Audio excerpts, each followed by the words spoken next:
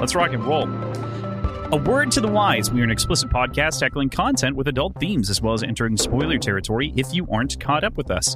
This week, that would be through Chapter 35 of Fonda Lee's Jade Legacy.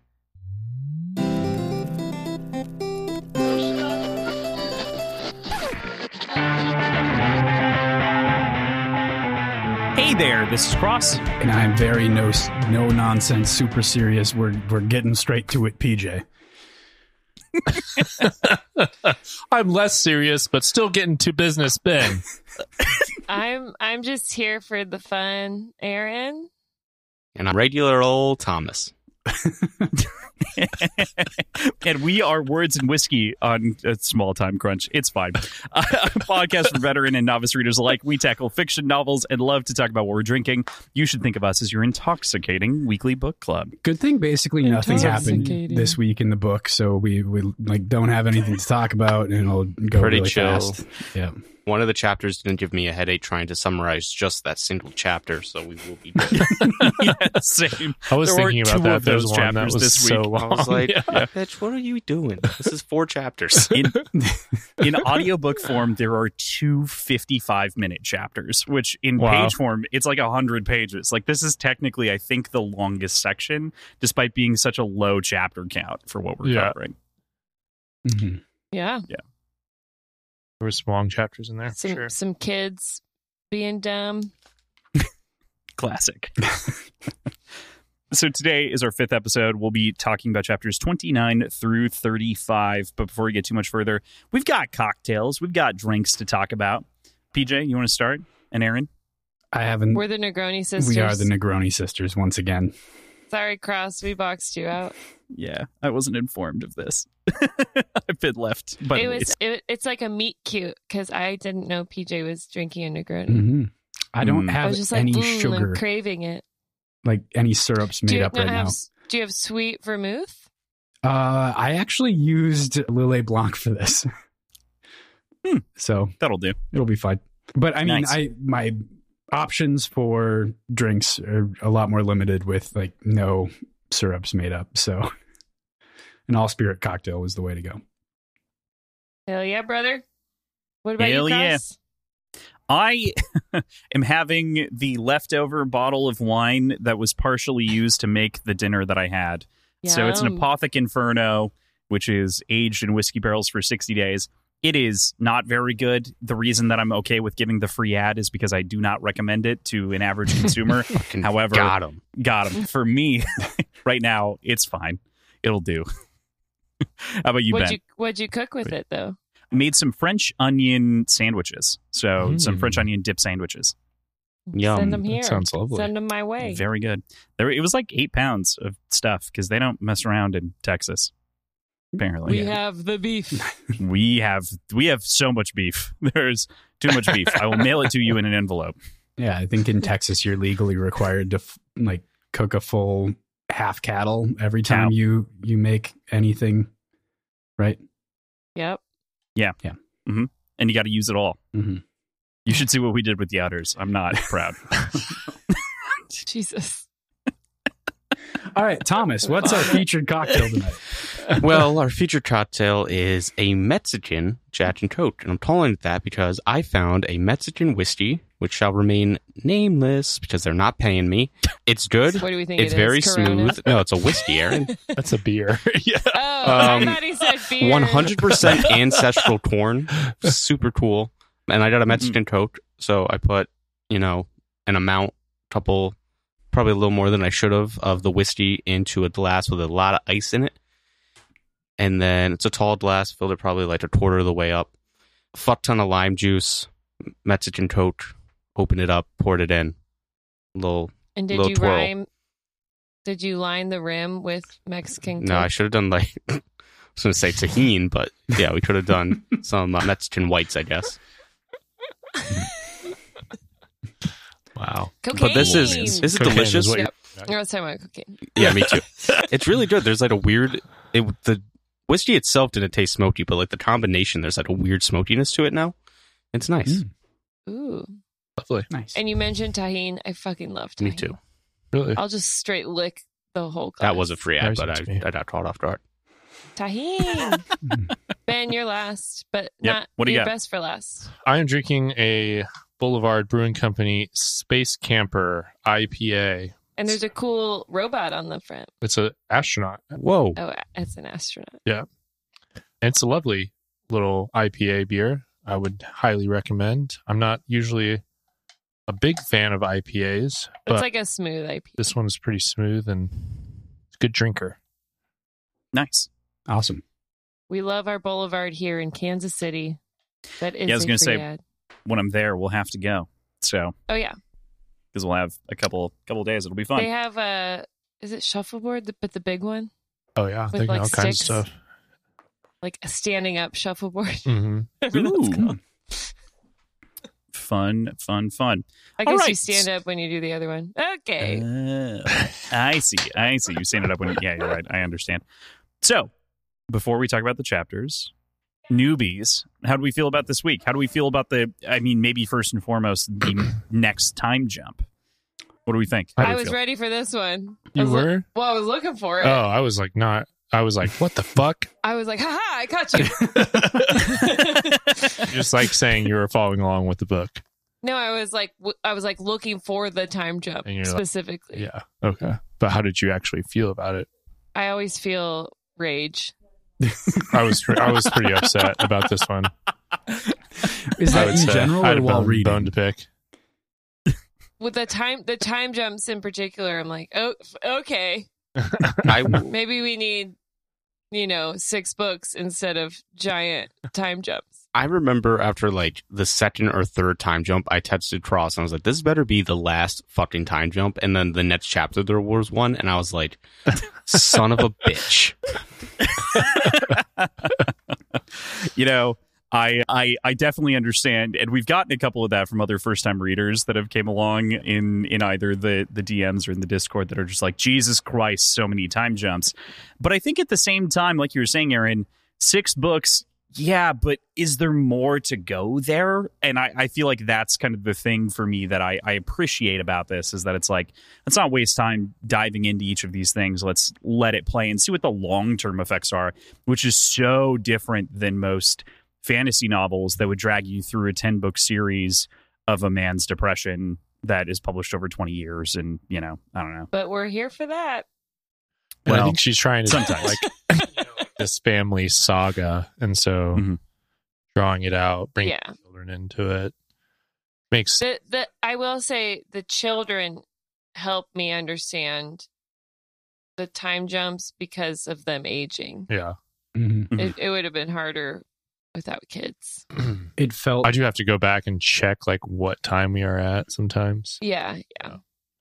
as a sort of contemporary comparison, it felt very much like House of the Dragon in the way that it's set up, where we've got the sort of shorter time scale of Game of Thrones relatively, and then like we're seeing the whole life of this family grow up and getting the full context of it through these jumps in time. I think it works well.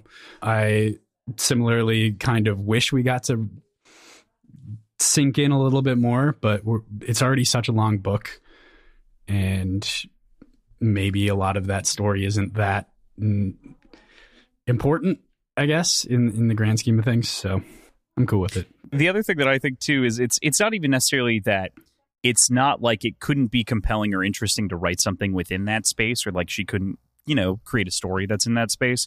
But there's the other side of, could she have sold a 4th book? Could she have sold a 5th book in this series? And the reality of just marketing novels, right? Especially for not a brand new author at this point, but someone who's breaking out as an adult author. Could she have sold more than a 3-book series right away? I think the answer in post of the success of this book as a closer, as a clincher, is yes. But, you don't know that until you prove it. So. Mm-hmm. I also Boring. with this jump, like I'm really interested in Aitmata personally, and I would have liked to have seen like her recovery and how she like comes back and how she reappears and then what happens, but we like miss all of that and she's just like back. It's yada yada. Yeah, that was the most frustrating part to me. It's like it seemed like we had this giant event, and then I was like, oh, okay, so now we're halfway through the book. Like, this is going to start moving, narrowing in, or it's something. like Yeah. narrowing in towards a conclusion, and instead it feels like we spread out Yeah. and have like new people we're meeting. When we were meeting new people, I was like, okay, there's enough people, and then they brought in Trying to make Nico happen. I don't care about Nico. Like, yeah, fuck that guy. Oh just no! like- I knew this was going to happen. I even wrote it in my notes. that's where I'm at. I'm just like, Yeah, I want to get more when. like Shay has become like a complete side character. Like, she's like hardly involved in the story anymore. Yeah, now we're into like Andon and Nico. Yeah. I don't know. But maybe it's just this group of chapters.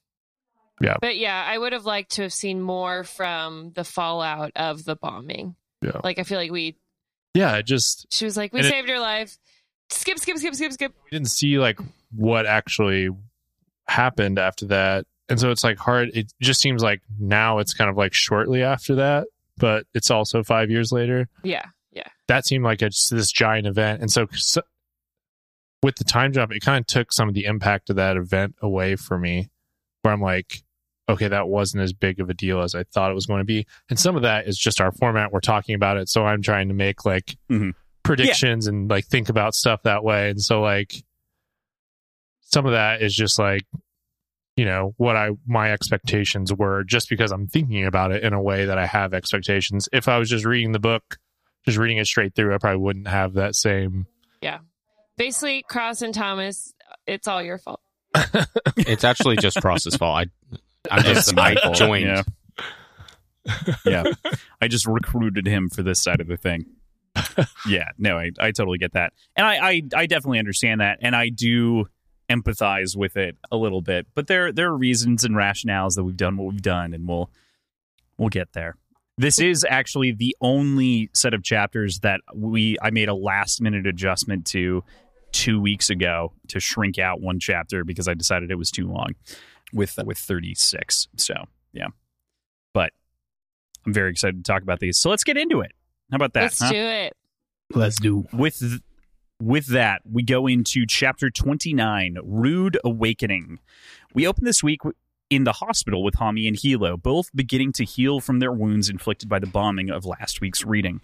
Both are hurt, but had managed to survive due to a combination of the Espenian forewarning and Hilo with some training from Jin Sunto. While Woon and Shay share a heartfelt moment over Tia and his survival, Hilo rages over Shay's decision to save Ait after the CFM, the Clanless Freedom Movement, Clanless Future Movement, the Clanless Future Movement's assassination attempt. After, we see Malovny begin to be probed by our pair of Espenian agents. So this is sort of the come down from last week's, end of the fact that we know that they lived. It's nice, of course, to see Woon and, with his daughter, and just sort of this moment of peace and, basically leaning into the idea of being a stay-at-home dad in the future and retiring from this role potentially. I just love Woon Poppy. Poppy. Yeah. Poppy's great. I loved He's a great Poppy. That's true. I liked his. I mean, we were spoon-fed it a little bit, but I loved his positive reaction to his daughter being a not fussy, like not crying child. That Yeah, felt like we good. don't need another warrior in the family. Yes. I really liked, moving on from Poppy, but I thought it was really cool that Hilo wasn't more hurt because of his training with Jim Sunto. Mm-hmm. I was like, oh, see? They did get something out of that. Mm-hmm. And how, like, the deflection works in a different way. And that description of, like, how you're not just picking up part of the body, but you're, like, shoring it up and then pushing it all out. Yeah. I thought that was cool. Yeah, protecting the internal organs, because generally that's what would burst in those moments of something intense like that. Very cool. Yeah, I like the mechanics, unsurprisingly. We're shocked. So there's Shay and Hilo's conversation with Juan about saving Ait, and man, I gotta give it to our audiobook narrator here. He absolutely destroys it with just the italics in the text. Like if you're reading the text, it's just italicized to give it that influence.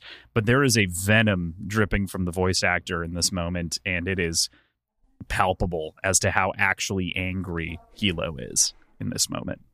Facts. I, again, from Hilo, want to see a little more empathy and like see it from Shay's perspective. She thought you were dead. She thought everyone was dead. And it was very logical.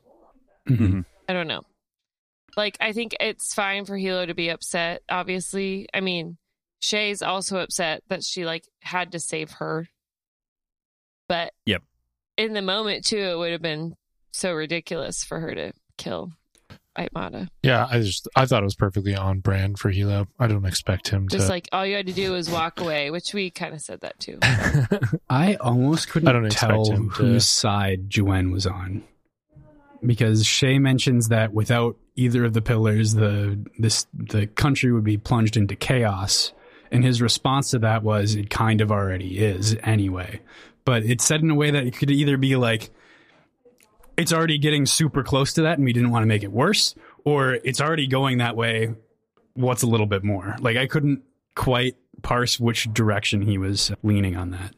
Does that make sense? I would say he probably has like some feelings of empathy around the situation because he was in the same situation that Shay was, where they were both desperately searching, thinking that Hilo was dead. So like he understands her mindset, Yeah. but he also And how dire it was. yeah, also understands Hilo's mindset as well, just I think as being on the greener side of the clan or whatever, and like why. And he's like very analytical, right? So, you know, he feels like someone who can see both sides and kind of would sit the fence a little bit. Mm-hmm. And maybe would present his statement in a way that would satisfy both the weatherman and the pillar. Yeah, Definitely. Yeah. more like he's intentionally playing that side of the road, and the side of like, well, I never doubted that the pillar was going to live, but at the same time, I can hold those ideas simultaneously. Right. It's a really powerful moment, and obviously this book has, as we've seen, and with the time jumps that we've already talked a little bit about, it's very clear that this book has a focus on legacy and sort of the longevity of things. And I can't help in this moment just see the smallest mirror of the torch of Kakon in the way that he sort of goes off on these rages, and he's more like his grandpa than he wants to be. Yes, that's very true. I think Hilo would yell at you if he heard you say that. Probably. he would hate that comparison, as we would all hate to be compared to our parents immediately, you know. Or I mean, maybe, angry, I guess, unless senile you have good parents. grandpas. Yeah, right. Disagree. Called with Woodjaw. Sennington's came out of hate and vitriol, Yeah. and Hilo's for the most part come out of love and just an inability to express himself in a healthy way. No, I definitely agree. For the record, I definitely agree with that sentiment, but that doesn't change the fact that can still be a grating reaction regardless of where it comes from. Right. I just meant like let's have Yeah. some nuance. Yeah. Oh, yeah. I totally love that level of nuance. I'm in. From Juen, we also get an interesting little dose of perspective on General Ronu's efforts as the military has intervened to help in this moment, and that all of that discussion in Jade War and that negotiation over where the Jade went and where the effort went isn't wasted, as the military is actually quasi-effective for the first time in history. Again, raising that question of, do we need the green bones? Yeah. Becoming a bigger and bigger question, isn't it? And in the next few chapters, what's the like threesome of it's the military, the mountain, and the no peak? Yeah. Oh, the three ring action? Yeah. I think threesome works. The threesomes. Yep. All those threesomes they have. But I think as we modernize the clans, they do have to be less mobstery, killing whoever they want, and we'll start working more and more with the military and the police. And I think it'll, like you said, are the clans outdated? Like, I think the more and more they work with the law enforcement, then they'll make themselves more obsolete. You know? Mm-hmm. Yeah. that gets into as well sort of the way that Jwen trusts implicitly Abensorro to be not necessarily on their side, but at the very least a good and honorable Greenbone, following the laws of Aisho, and not in Ait's pocket, but willing to help, unlike a lot of the other previous horns. And so basically, obviously, like you'd mentioned, that sets up the three-ring actions that we start to see happening and sort of a blending together of more clan action in general between the two. Do you guys trust Abensorro? Do you think? I know we got peaks of it last week, but what do you guys think now? Yes. Seems okay. Yeah. I feel like we don't Everyone's have enough. super timid. I don't get bad vibes. Yeah, I don't get now Swin vibes. Yeah, I don't feel like we have enough interaction to really make a call yet. Yeah, I would agree. I'm still not against just fully joining the mountain. Like Just me. fully making the One Mountain Society again. You? Like instead of like being on the protagonist side. I Oh, might you're join pro the the mountain. Yeah. I'm not against it. Mm-hmm. Even I get that. Sorrow, they say he likes beer, right? He likes sports. Seems like He's the pretty. guy to me. Yeah. Guy's guy. I like a pretty man. Love Who it. doesn't? Love it. Anything else from the hospital? I'm happy everyone's okay, but I just think we've learned from this in the past. I think Hilo needs to give Shay more credit for like thinking through things, very thoroughly. Totally. Yep. All right. So then we move over to the final kind of cliff note of the chapter before the time skip happens. And Malovny is being interrogated by our two Espenian spies. The pair, of course, that were the handlers for Barrow, Catfish, it appears. Do you guys think Malovny is going to make it? Do you think we'll ever see any more Malovny? What do you think? What do you think's happened to this guy under Espenian hands? Malovny. It felt I think very that pandemonium-esque, and if anybody knows what I'm talking about, you know what I'm talking about. Mm-hmm. What are you talking about? Pandemonium chair. Oh, Red Rising. Mm-hmm. That's a Mine good did it? reference. I think Malovny will give away some good secrets, and then they'll kill him. And I think he's just going to be locked away in a government facility, yeah, I don't think he'll pop up again. I don't know. slowly being pieced apart. I think he played his part in the bombing. They're chemically breaking down his personality while maintaining his knowledge. So Which is crazy. does he survive? Physically, yeah. Mentally, I don't know if it's still him, but I don't think they kill him. I think they use him as an agent. Pretty nasty on the Espenian side of things here, for sure. Mm-hmm. But it's not torture. They're more sophisticated than that. They're above torture, right? It's kind of Specifically. Just barely. Technically. Mm-hmm. And that brings us to our second interlude, One Mountain. So in this, our penultimate interlude of the series, second of the book, we did a little background into the origins of the Wylon Temple School, aka the Mountain Clan's training academy, and we also glimpsed Ait, Udonton's, and Tall Sunnington's meet cute. Oh.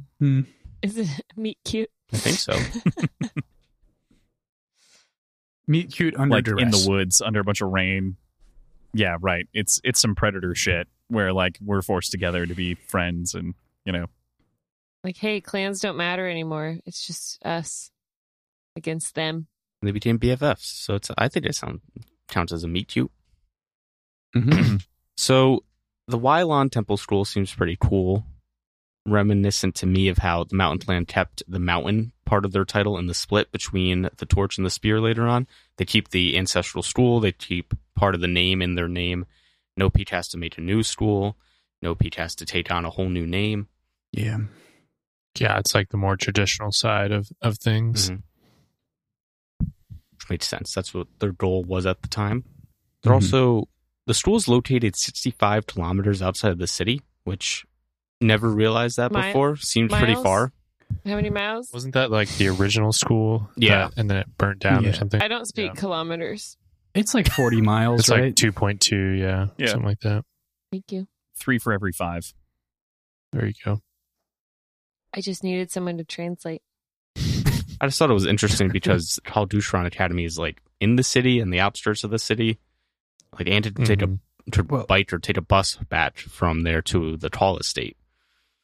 I think the new Wylon school is within the city limits. This was the original one which got burnt down, right? I think the new one is located 65 kilometers. Oh, okay. Oh, I'm on the wrong book. I might be wrong. Why is this being dumb? I'm pretty sure that either way it was kind of outside of it was out of the way comparatively, right? So neither were inside of city limits, but I think that this one was burnt down as mentioned, but it was still built. Yeah, near the school's original- current campus original is hub. 65 kilometers outside. Okay. I thought, though, this interlude was the No Peak and Mountain working together, and then we like see in these chapters we're tentatively working together, and then of course Shay saving. I don't know. I feel a tentative friendship alliance. That would have been Maybe- interesting to see in the 5 years that have passed since. Maybe we don't have to murder each other all the time. Maybe So- it takes longer than that, Ben. Okay. Maybe. I mean, Aaron, see, with that sort of read on it, do you think this is a reflection of what has happened in the previous chapters leading up to this interlude, or do you think it will continue and this is like a harbinger of more Yeah, I collaboration was going seeing it forward? as like a projection of the future. Okay. Like, remember when we were friends? Mhm. Why can't we be friends? now we got the next heirs, both a couple fuckboys. It's tough. Mhm. Well, at least one fuckboy. Two different One, brands of fuckboy. Yeah. One depressed kid. As No, Nico to me, we'll get into it. We We don't know anything about Nico. That's the thing. Well, I think he might be on the spectrum or something. I think that's how she's writing him. Hmm. The way I he, love it. like, she goes into him, like, going away to think about things. Anyways, As we touched Yeah. on with the last interlude. then the mountain fuckboy. Yeah. We're moving firmly into history now with these interludes. We're well past mysteries. We're well past mythology is the word I was looking for, and into firm history now. Figures we know and dislike, figures we have heard about, can't really get a read on. What do you think the third interlude is going to be about? Probably when they split the clan. Yeah, I was going to say the breakup too. Break Mhm. up. Yeah. I think Dew, called Dew, shows up in the second or in the third interlude. Because he'll be alive by then, right? I mean, because he was dead in by theory, the time they split because the school that they founded was named after him. I guess we'll find out in the third interlude. I like it. I like it a lot. anything else on the interlude, my friends? Well, then I suppose that brings us I'm into chapter 30. The Bad Cat. The 19th Thomas, year, third month. I was going to say redacted, but I was like, we're on a time crunch. We don't have time. Well, I was gonna say this whole chapter. I kept every time they said "keck," I was thinking of Thomas. I was like, Thomas doesn't like that word. Say with the hard K, KK. How would you say it with a soft K? Sec? Cash. Cash. Okay. Cash. It's kind of, I don't know. Something like that. I need. Thomas is trying to I'm assemble like, himself. I It's can't just I'm good just to like- that. We get another almost 5-year time jump here as we leap from the 14th year 6th month to the 19th year 3rd month. And this time, we open with the funeral of our old friend, Dout Losinian, who passed away at 76 from heart failure. Kilo and Andy go to Espenia to pay their respects and have a run-in with John Remy, our old friend from Restville, at the funeral. It turns out Remy has been making quite the name for himself down on the coast, earning the moniker the Bad Cat for his vice and violence. The day after the funeral, Doubt, Sana, Tori, and the Espenian Greenbones meet with Hilo and Andin to discuss the future of green in the country. Most present agree to the Doubt's vision of what's to come, but Remy and a few others do not fall in line. To borrow from Binge Mode and I believe Howler Pod here, bells for Doubt Losenyan. How do we feel about his death? Anything? I mean, lived a pretty good life. Did a pretty good job. We appreciate you. Yeah, I think can't say I feel a whole lot. Yeah, his strong arming of Corey's relationships and like that's our last really big interaction with him. Pallor on the rest. Yeah. But at the same time, like he left a void in the Keko-Espenian community for sure. Yeah, there's definitely not a good succession plan. Yeah. Thanks a lot, Dauk Losunyan. This funeral felt better, though, than Now Swin's. This one, there was a lot more family and, a lot more grief, probably. Just to add into that. We had a lot of funerals this week. Two funerals and some family abandonment. No weddings, though. And a baby. No weddings. I kind of wish we would have gotten the entirety of Andin's speech because everybody gave him so much praise for it. And we got kind of the Cliff Notes version of it. Then this definitely would have had to been 2 chapters. Like, there's no way you can add any more. Yeah. That would have been fine, though, I feel like. I know. Just, it was mostly a joke. I did want to say of the funerals, I feel like to Ben's point, I felt more for Now Swen's death than I did for Dauk's, despite appreciating him as a person more. Like, I felt a little bit more impact of that loss. I would agree. Yeah.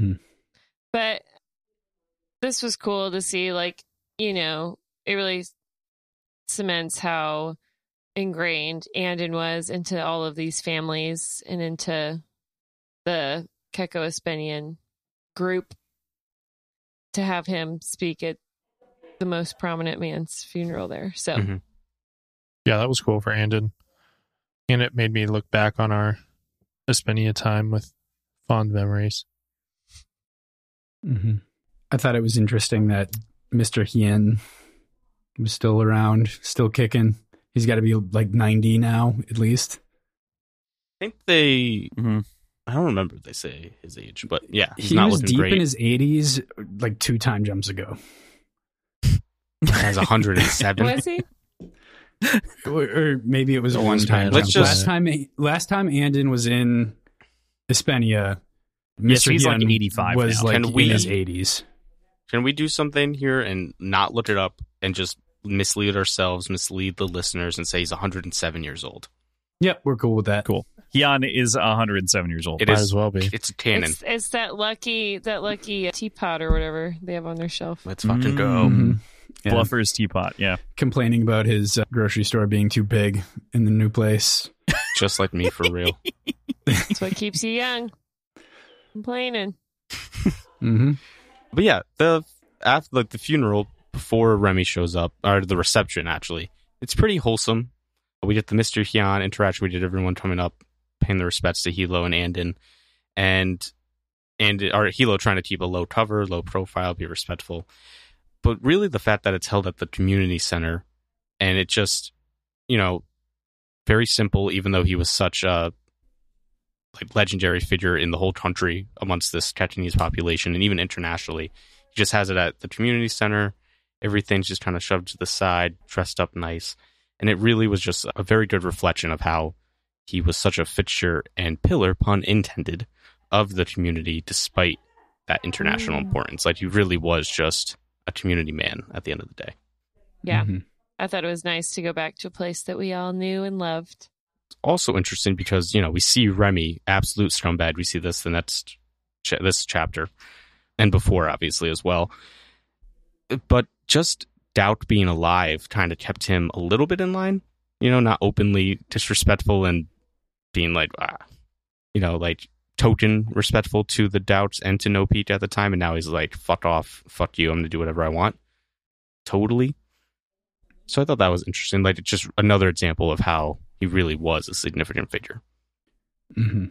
I thought Hilo's take on this was refreshingly nuanced and like well thought out. I was given the rest of this section, he didn't explode like I would have come to think When he he interacts with Remy. yeah.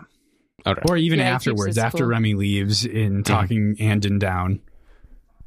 Yeah, it's like a throwback to when Andon was at the academy. And he's like, you got to treat these are your future fists and fingers. You got to be more respectful to them. You got to know how to interact with people. Yeah. But before that, we see Tori married to a woman, got a toddler baby on the way. And we also see Kelly Doubt once again. Just sucks. Truly a rude person through and through. But also you kind of get it, right? Like you hate to see it from our perspective and our protagonist's perspective, but you totally get it from the sort of legal right way of doing things. And I think her inclusion is so smart on Fonda's part to be like, reminder, these are bad people. Yeah, it is interesting for sure. Or at the very least, at Like, if odds there with was the a- Espenian government. Yeah. I mean, Andon, though, is like almost a Yes. peer to her. He's like a director of an international trade federation, essentially. And he's just like, hey, congrats on the new job. And she said, I can't fucking talk about it. Don't pry. I said, all right, bitch, damn. Bad Bad. lady. She thinks he's corrupted. She's not nice. I don't know. I get it. But never mind. Last week you said you got stuck in a 2-hour conversation because you couldn't be rude. Need you to be Yeah, more rude. that's true. Anyway, That's true. Remy makes his appearance. Andon immediately like, fuck this guy vibes. And, every reason to. I have a list here. Remy hates Hochi. Weird. Don't like that about him. Flamboyant, like crude, asshole. Andy calls him a bore and a gangster, but puts bore first, which I thought was very funny. Boring gangster. No, like That's a BOOR. Like a pig. Yeah, just a brutish. Yeah, like no sophistication. BOAR, that's a pig. That is, yeah. The other bore. The third one. The other four. Yeah, There's a too third many. four. BORE, BOAR. What's BOOR? They were just Ill A mannered. brute? They A were just brute? yeah. Someone like English new is rich, stupid. kind of. It's pretty dumb. He's a boring, boorish bore. Exactly. There you go. Boorish Yeah. spore. Aaron Yeah, Lasso perfect. over there. Got him. That was a compliment. I just thought it said Is that a Lasso-ish. Ted Lasso joke? Yeah, well, I Well, thought no, the I meant boring, got Remy. boorish bore Yeah. was very Ted Lasso-y. Anyway, Hilo, like Pijo's bringing up, he's got some good advice. Don't show off how much you hate a man until you're ready to be his enemy. That was a good line. It's smart. Am I the only one that kind of enjoyed John Remy this entire chapter? I kind I of was like, I he's kind liked of making. Yeah. I was like, In the same way that I love Apple. Like, he's just that right degree of psychopath that I'm like, all right, I get it. I feel Yeah. like And he was kind of making some good points. He's like, I don't give a fuck about you. You don't give a fuck about me. I'm just going to get like what I can get for right now because the getting is good. Yeah. And you're not going to be able to do anything about it. And so like, I was like, he doesn't give a shit about how Kekanese are, thought of in the country of Hispania. So it's like trying to convince him to care about something like that is never going to work. I think he's like a bad guy, though. He Yeah. is. No, I'm just saying I just kind of enjoyed his whole shtick here. The She point says where he really rooting kind for of Ite. I'm feel only like- into we say female rooting for any boars. planet. I feel like so Apple, a lot of his atrocities are described to us and we don't see them as much. But Mhm. then That's from Red Rising for those of you who haven't read it. here we see Remy, like the first interaction, he like tries to sexually assault Andon. You know what I mean? So like we're already like, Yeah. fuck this guy to a different degree. Wow, Ben, you're into some really bad stuff. So that's Do you why need to talk about I it? was like, I'm out. Yeah, that's fair. It doesn't, and Well, then I'm not, like- Apple's just like I'm not so saying he's- special, right? I just mean that's why like. Plus, I feel like Apple is just such like the S tier He of this speaks type of poetry. character. So it's like anyone Yeah. else, I'm just like, Yeah. no sauce. No, I was just enjoying his bits here. And I just like, I thought their exasperation with him was a little annoying because, like, we know who we invited to the party here. Especially Andon. Like, why is Andon so worked up? Why are we trying to reason with this dude? Because he's not going to see it. So it's like that part of it, I was just like, that's kind of funny. Yeah. So I don't know if he was invited. He just kind of rolled up. Yeah, but at the same time, It's probably in regardless, the newspaper. where it really crossed the line for me was when he started talking about, like, maybe I'll just start collecting tributes like they do in KCON. And Sana really put him in his place in that respect of, like, all right, are you going to actually give back for that tribute, or is this a collection racket? Like, Are you extorting? Yeah, I liked that nuance that she was able to provide, where we could see, like, that was good. This is how he sees it versus the reality of what the clans provide. Yeah. And in KCON, it was, at least when the street war was going on, like, genuinely for protection against the other clan and to help rebuild once from interclan strife. Yeah. I meant protection racket, but the protection is against themselves. No, yeah. Like, yeah. Right. That's what I was trying to say. Like, another layer to what Sana was doing at. I was not disagreeing with you at all. Perfect. Yeah. What do we think about the Doubt's plans for Jade and Espenia to make this nationalized association kind of like a lobbying group and advocacy group for the population as a whole? Good plan. Builds on their PR campaign that they're already working on. Mm-hmm. That's true. Got to change hearts and minds. Mm-hmm. My one sort of hang up on that is, how is Kelly going to react to that? And who cares? She sucks. Get out of here, Kelly. I guess my thing is she going to try to put a stop to it because her name is tied to it? I don't know. I feel like she's set herself apart enough. Yeah, I think she'll in her own ignore dealings. No one. It seems very Espenian, the plan. So, well crafted. But that is all I have for this chapter. A lot going on. Yeah, lots of parts and pieces moving. We don't have a long time to settle it all out. There is just so much that happens across these chapters. Yeah. But, I think the only other thing that I'd throw in is that we get the first mention of Andon's boyfriend. Yes. Yes. Thank you. I skipped over that in my notes, I think. Yeah. Abuke honey. Jirhu? Oh, yeah. I skipped over 2 bullet points in my summary. Thank you, Cross. Cut. Return. Yeah, we can just keep it. Hilo's rewind age is catching up with him somewhat. They go to the hotel room, and there's that bit where Hilo's like, it's fucking freezing in here. And Andon just, like, does a mental catalog of, like, hey, my guy's aging a little bit, a little creaky sometimes in the weather. I thought for sure, even though I've already read this, obviously, I was like, another bomb's about to fucking go off he's going to adjust the dial, it's going to explode. It's like, why is it so cold in his room? Wow, you're paranoid, Thomas. We can't have any more bombs. I thought it was going to be who touched the fucking thermostat.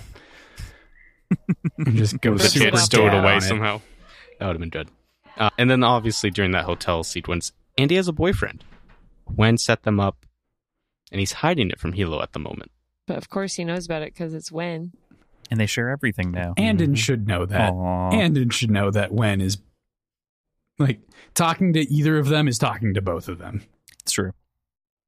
I think it's more... But good for Andon. Yeah. Good for Andon. All right. With that, we get into Chapter 31, Disappointment.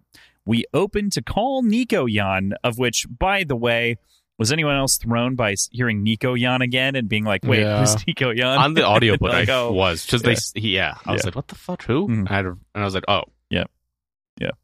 But anyway, we open to call Nico Yan post-coital with a girl, Mira, reflecting on his place in the clan as a disappointment while receiving a blowjob after a recent confrontation with a finger that went south. Later, Lochin and some of the other fingers, including Nico, are sent into the mountain territory to root out some CFM smugglers, which goes successfully, but without much assistance from the prodigal Nico Yan. Following the killing of the CFM members, the prince of the Kobin family, Ait Otto, brands the CFM sympathizers and those who didn't actively work against them in an act of social cruelty. Nico sinks into himself, not knowing who he is or how to react. in this moment. I just got to point out that in the same sentence, you mentioned sex and a finger that went south. And I was thinking that too, but I thought it was just me. Oh, no, that was intentional. That was 100% intentional. I wrote so many sexual innuendos into that because there's so much sex mentioned in this chapter, I but was not like man, I got a gutter mind mentioned. over here. Yeah. Also, this is where I really realized that Nico wasn't an 8-year-old. Oh, you couldn't miss the time jump now, huh? This is where I was like, okay, he's getting head. Everybody sucks. in probably box. older than 8 years old. Hope so. Golly. Oh my god. He's like 22 here, which Yeah. is like how old Hilo was when we first met him. Hilo was 27, Mhm. I believe. Okay. Was Shay this No, when old? we Was Shay 22? First met. I think they're like Irish twins. Yeah, Shay was I feel like they 25. were younger, Shay was 25. Yep. I think they Yeah. say Hilo was 27 and the youngest horn anyone should remember. Okay. Yep, you're right. But I mean, point being, still incredibly young, and like there's a lot here. What a weird way to open up, not a weird way, but an interesting way to open up the chapter with him being just so indifferent and distant, right, in this moment. And then also at the same time comparing it to his other relationships that he's clearly been distant and absent in. Yeah, so all these descriptions of Nico and how he reacts to everything, I feel like Fonda is writing him as if he's either on the spectrum or maybe as like a psychopath. Like she's writing him as if he doesn't operate like, you know, a standard emotional reaction. Now, he's definitely an enigma. it has been some time since I studied psychology undergrad, but I believe most of his affectations and lack thereof, affects and lack thereof, and all that good stuff is indicative of insecure attachment as a baby, which would make sense because his mother was murdered and he was raised by strangers. So I think it's a lot of that. yeah, that makes sense. Sure. I And think just what you think. him as a Go baby ahead. too. Him as a baby too. He had some of those same characteristics of being like staring and Mhm. kind of creepy.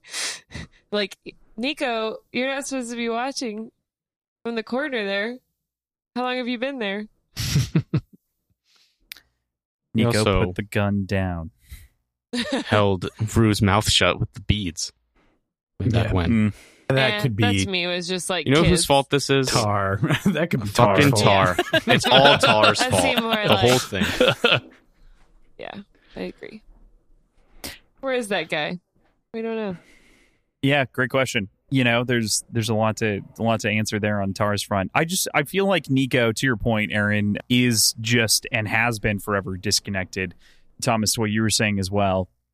There's clearly something there, and some emotional detachment as an origin point makes sense. But he also does mirror Lon, and in some ways, I think he's also a different but improved version of writing on like the sort of depressed side that we saw from Andon. Like he's got a different sort of thing going on. He's got the same kind of, I don't want to call it a whiny vibe, but he's got the same thing going on in a different capacity, which I think is interesting, especially just to compare Nico and Andon. The same turmoil. Mm-hmm. Yeah, it's like a version of Andon, but we don't know him as well, so it's harder to empathize with him. Yeah, this is the first time we're meeting him really as like a person. You know, there's entitlement potentially. I think he's even talking to Hilo when he has this whole conversation about filling in the picture or making himself fit like a mismatched puzzle piece. Like he's like, I'm just being put into a frame that you imagine me to fit as this sort of inheritor of the pillar. And that obviously leads into a lot of the rest of what happens this week. But yeah, he's clearly not feeling great in the spot. Nico is a Disney princess. Oh my god. Screw you. Just kidding. It's fat. Fair enough. We had spoken about this earlier, but we run into and there's going to be action tonight as our horn recommends not having sex before in action because it puts you off of edge, and that may or may not have came into play with what happened to him during the 3-ring engagement. I'm just saying that blue balls makes for great deflection. I think that's what Hilo's saying too. Jizz powers Think deflection. Think about it. Jesus much. It's a lot of pent up energy.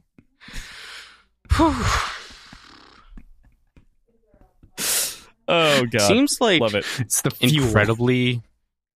incredibly dangerous to be a finger, because there's so many people with way more jade than you that just murder you, and you're just like, la la la la la. And you're go also fight. trying to prove yourself actively. Yeah. The other side of that is like you're trying to prove yourself, and that's just the worst. Yeah. And if you have a single grounders. stone, you're open game for everybody in the country. Mm-hmm. Yeah. I'm realizing now, looking at this, that I didn't put any notes on the action that happens between Nico and another finger, wherein he's intoxicated and at a bar and ends up giving him his card to dissuade from a duel. That's where I got the psychopath vibes. Yeah. He runs through his justification. He's like, I gave him something. We all got something, or didn't get something out. Like, he rationalized it so well. Is it and Aisha? couldn't Yeah. understand that it was like a really fucked up thing to do. But I saw it as like he had like cold snake eyes. Like he's like, I didn't even have to fight you, and now you look like an idiot. I just didn't like his lack of understanding of like, The politics. well, yeah, just like how it also just makes him look bad. It makes the other person look bad. Like it's kind of a gross way to handle that situation. But I'm not Snake saying like eyes. fighting, I guess, is the right way either. But like And that's the culture. yeah. Mhm. So, but at the same time, just like the way he handled it, I don't know. He's like, here you go, poor boy. Like, Yeah, I don't even need this car. I'm rich. Yeah, the way that I read it, he didn't see it as a slight. He didn't see it as like a humiliation thing. yeah, When he was going through the rationalization of it, it felt to me that he was genuinely thinking that this Right. just solved the problem. And it wasn't like Yeah. a humiliation tactic or anything that would bring dishonor to either of their families in any sort of way. Like it just went over his head in that respect. That's where I come back to entitled, right? Like that's where I think that there's something interesting about Nico, which is I think that he's kind of, it hasn't been like it's a time of security, but it feels very different compared to where Lon and Hilo came from, where there was maybe something more immediate to being a Greenbone and the requirements of them because of the proximity to the history that we heard about again in the interlude, versus now it doesn't feel like it's still, of course, it's a big deal. Of course, there's the clan warfare going on, but can some of these traditions fade in time? Are some of these he things going to definitely change? feels like he's a millennial. Yeah, totally. By comparison. Hey, Yeah, Yeah. I mean, you can see that in the disposition of the parents too. Like Call Sen, not their parent, their grandparent, but still the person that primarily raised them, as like almost like a World War II vet. The greatest generation, yeah. Yeah. Mhm. Versus a, like, I don't know, Gen Xer raising millennials. boomer. Mm-hmm. Hilo's a boomer. Did we just come to that realization? I think I just came to that realization. He think would he be, is. but like he shows emotion to his kids. He tells them he loves them and stuff like that. For sure. He's got more in common with Gen X, but it is funny to think about it on the time frame because it does make him a boomer. maybe Nico's Gen Z. He's a He zoomer. seems very On God. he seems very millennial to me, where he's just like, just want to do what I Indifferent. want, yeah, and Yeah. indifferent to the thing, and they're just like, why can't I just like chill and have a good time? Mhm. All Is he your like- traditions don't Can't mean even buy a house in this economy. yeah. There's the note on Sim's niece, of whom is one of the fingers that is obviously fighting in this engagement. And there's this interesting self-evaluation that happens with Nico where he comes to realize, like, oh, hey, I didn't treat this like any of my other family would, and I should have been nicer. I should have opened up, as opposed to just sort of saying, yes, I'll totally get you those tickets. Not that he's not being kind in the moment, but he's just realizing that he could have won him over had he, emulated some of Hilo's actions. And I think it's so interesting to see a character compared to a lot of ours that is so much more self-aware. The only other character that is this close, I think, is Shay. Mm-hmm. And it shows that he does see, he is watching and absorbing, like, how Wen deals with people and how Hilo deals with people. And he sees it transactionally, though. Yeah, he's like, why don't I deal with people that way? Mm. But he doesn't see it as like the right thing to do or what can like just get him friends. He sees it as a currency almost, and sees it as like what can be gained from having these pleasantries, even though he's not able to do it. Spectrum. Maybe that's insecure attachment. I don't know. Yeah, Thomas is the expert. It definitely fits some of those other definitions of at the very least questioning, your reality, and that can fall under all kinds of different things. So I'm in on that. So we see Lojin and Otto, rather, all grown up. Lot has grown into a man set to be the next Horn, while Otto has grown into a stylish fucking monster of a person from where we saw him in the duel. Thoughts on the two similarly aged men? I mean, I guess Lot's a little bit older, but we got Pretty Boy. Yeah, he's like all flash and always has a statement prepared. I don't remember if he was physically described as having a very, very long ponytail, but I imagine him with a very, very long ponytail. I did not imagine that. He's supposed to be a pretty boy, not a weird-looking kid with a ponytail. Yeah, he definitely has a lot of those pretty boy affectations, and he gives, like, vibes. He reminds me of the Yuiwan gangster, of whom I'm forgetting his name once again for the second week in a row. Zapunyo. He reminds me of Zapunyo's kids, or how they were described, and he has some of those sort of affectations of style in addition to, or trying to substitute for, something that he's missing. All right, drinking game. Go back and re-listen to the episode and drink every time Crossland says affectation. God damn it. Drink every time affectation Crossland is says not the new of Gambit. whom or of which. People don't use who and whom drinking correctly. Game. Go through the whole book and drink every time Fonda Lee says vociferously. Is that a word that's used a lot? Yes. I haven't noticed. Love to catch those. It's amazing. But they go in, obviously, predominantly as we find out, the Nopi clan is the one that busts them up. We see Lojin kill a couple of people incredibly with some throwing knives through the windows before they make their way into the back and take out the rest. Our boy, quote, Nico, freezes in the moment in which he's supposed to actually do what he's doing. Lot kind of pushes him past and does what's due and takes care of them. What'd you make of our little action sequence and Nico and Lot? It's got to be so hard to accurately throw throwing knives through a window, right? Like, that's got to be impossible. Pretty badass. Super badass. Is the best to ever do it when it comes to knife throwing, though. Mm-hmm. That's true. That's a good point. He was always good at it. Classic Nico here, pausing, taking his time. I need to think about it. You take some time to think about this. Yeah, I thought it was premature for Lot to throw him in front. Mm-hmm. But he clearly had a plan to not let him. Supposed to give him opportunities. He's like, you're fucked up. Get out of the way. Dad's looking for. Jumping ahead a little bit, just on that note, I thought it was a little weird how he was like, he freezes in the action, and then the next time we see him, he's like, join a mercenary group.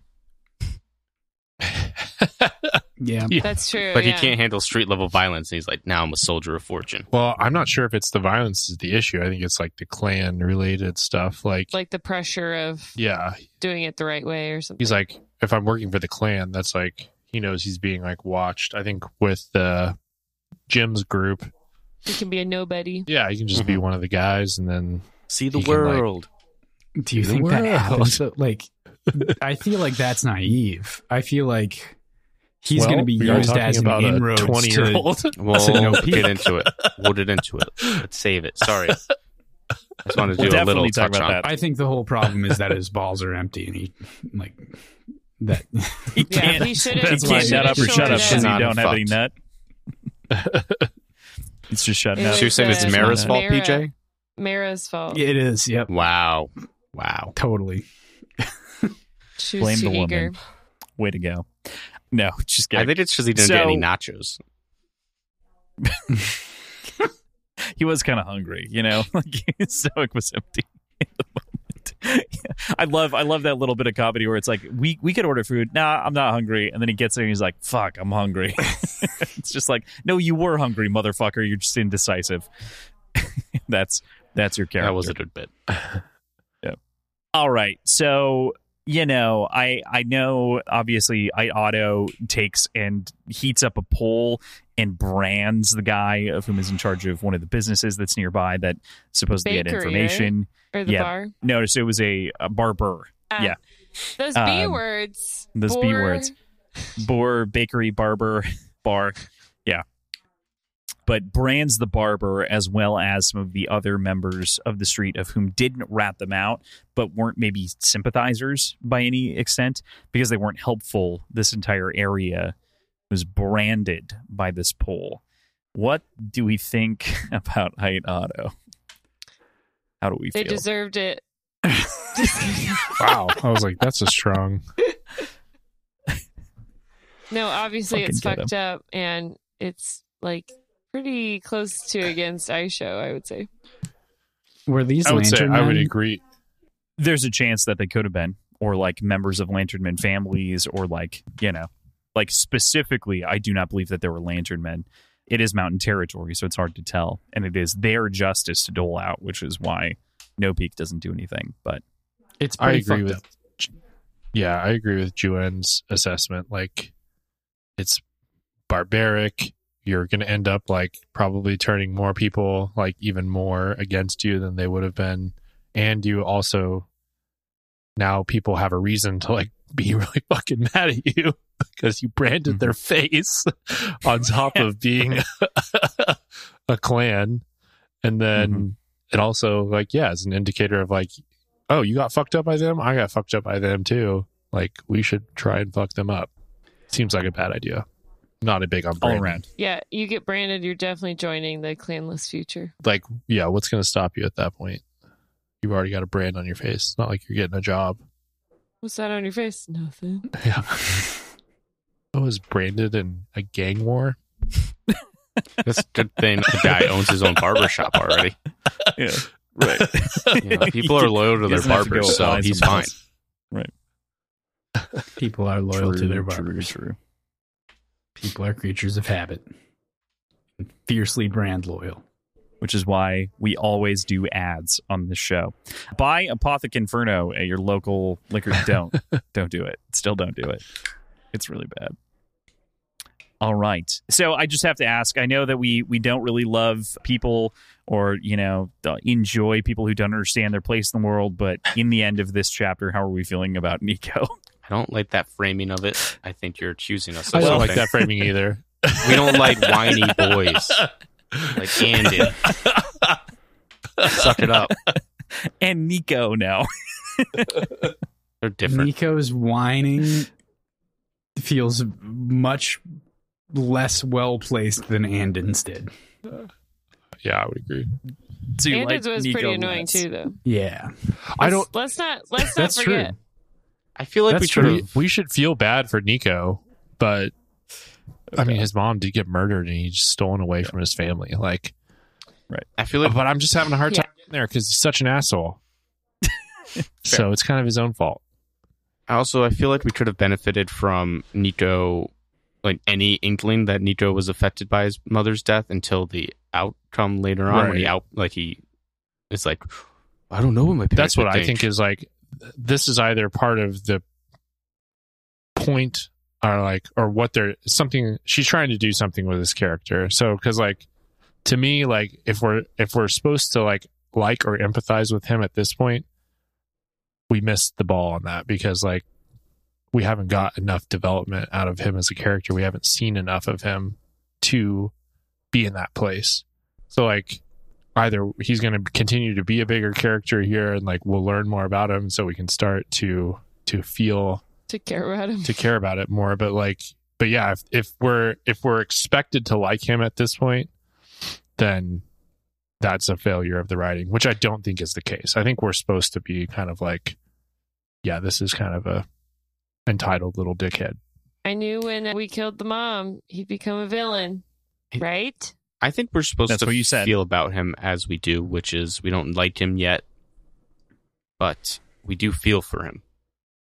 Right. Like, yes, I understand like why he has so much anger, and I think it's like well placed. Like it doesn't, yeah. So yeah, I would say I understand him, but have a hard time liking him as a person and just like the actions that he's taking as well.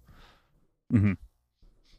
Yeah, definitely understand. And it's tough to, I mean, the reality is that it's like we understand his situation, but we don't know who he is, right? And this is kind of the introduction. And the way that he's pitched to us is this slow ball of indifference. And, you know, and that makes it tough to immediately, you know, latch in, jump in on Nico. Yeah, it's hard for us to be like, yeah, go Nico. Like, yeah, I get it. Yeah. Don't love those girls. Don't share your emotions with anyone. I enjoy that from you. And it comes at a time where I'm like, I want to see Hilo versus Ait, and so that, or like Shay and Ait battling it out. So it's like some of this is also frustration with just like, where the fuck is this going? You know?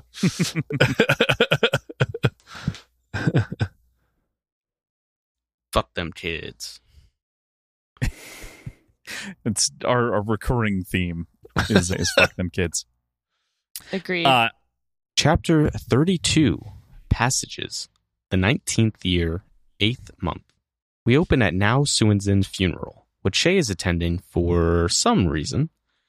While there, she glimpses what seems to be possible friction between the mountain's pillar and heir apparent. She returns to the tall estate and finds her daughter, Tia, and husband drawing together, which is just a cute scene. I love to see it. Woon and Shay discuss the Liban Act and get us caught up with some of the fallout of the bombing of the TJA meeting before heading over to dinner at the main house. And then this features some more business and plan discussions, including the absorption of the Black-tailed clan into No Peak. So, a very busy chapter, and we get yet another, albeit smaller, time jump here. My first question, and it seems like it might have based on our discussion around Dowd Lawson's funeral, did the opening of this chapter work for you? The funeral? Yep. Yeah. I think so. Yeah, I think so. I kind of wish we got more Now Swen. Mm-hmm. Like I was sad I to was see kinda him sad go he was gone. because he was slimy and creepy and gross and a weird dude, but he was a fun character. Yeah, I liked his relationship with I when she was dying. That brought out some depth to him, and then now he's dead. I like the opening though, where Shay comes in and Aitmata kind of looks back. Mm-hmm. I mean, there are definitely cool cool parts of it, and I am happy to be in the minority here. It just did not work for me. I thought it was like a little. It seemed orchestrated, like we needed a reason to. It just seemed contrived. I guess I don't know. Like, why would she be there? Well, Shay's paying her respects It's just- because she knows that Now Swen meant something to Ait, and Shay. Has a weird thing. They also for had like Ait. a weird connect. I thought Shay now had a weird, Respectful hatred. respect connection for each. I don't know. It was weird. I mean, they had he some kind of murdered connection. her chief of staff, and it was a dick about it. And then she was like, "Let me go get him to save Ait's life," and that was it. They had like 2 interactions. Well, he also like let her live when she got shot. Yeah, but that was purely practical. There was more to that reaction, I thought, or that scene in Liu Kang, where I don't know, it's like they saw each other, and there was like an understanding there. To me, I see you. yeah, Wasn't Aitmata at Carl Sen's wedding or funeral? Yeah, but that was like a state event almost. But like everyone was. Yeah. Right. I mean, this was a former Horn. Mm-hmm.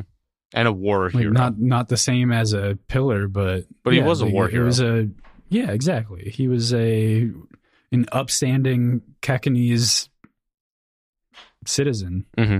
I With didn't that think odd it was- level of respect, like you were saying. Yeah. So it does Yeah, make sense I that didn't- No Pete I would didn't think send it was somebody weird. there. And Shay's kind of spiritual, so Shay is I don't know. spiritual. Yeah.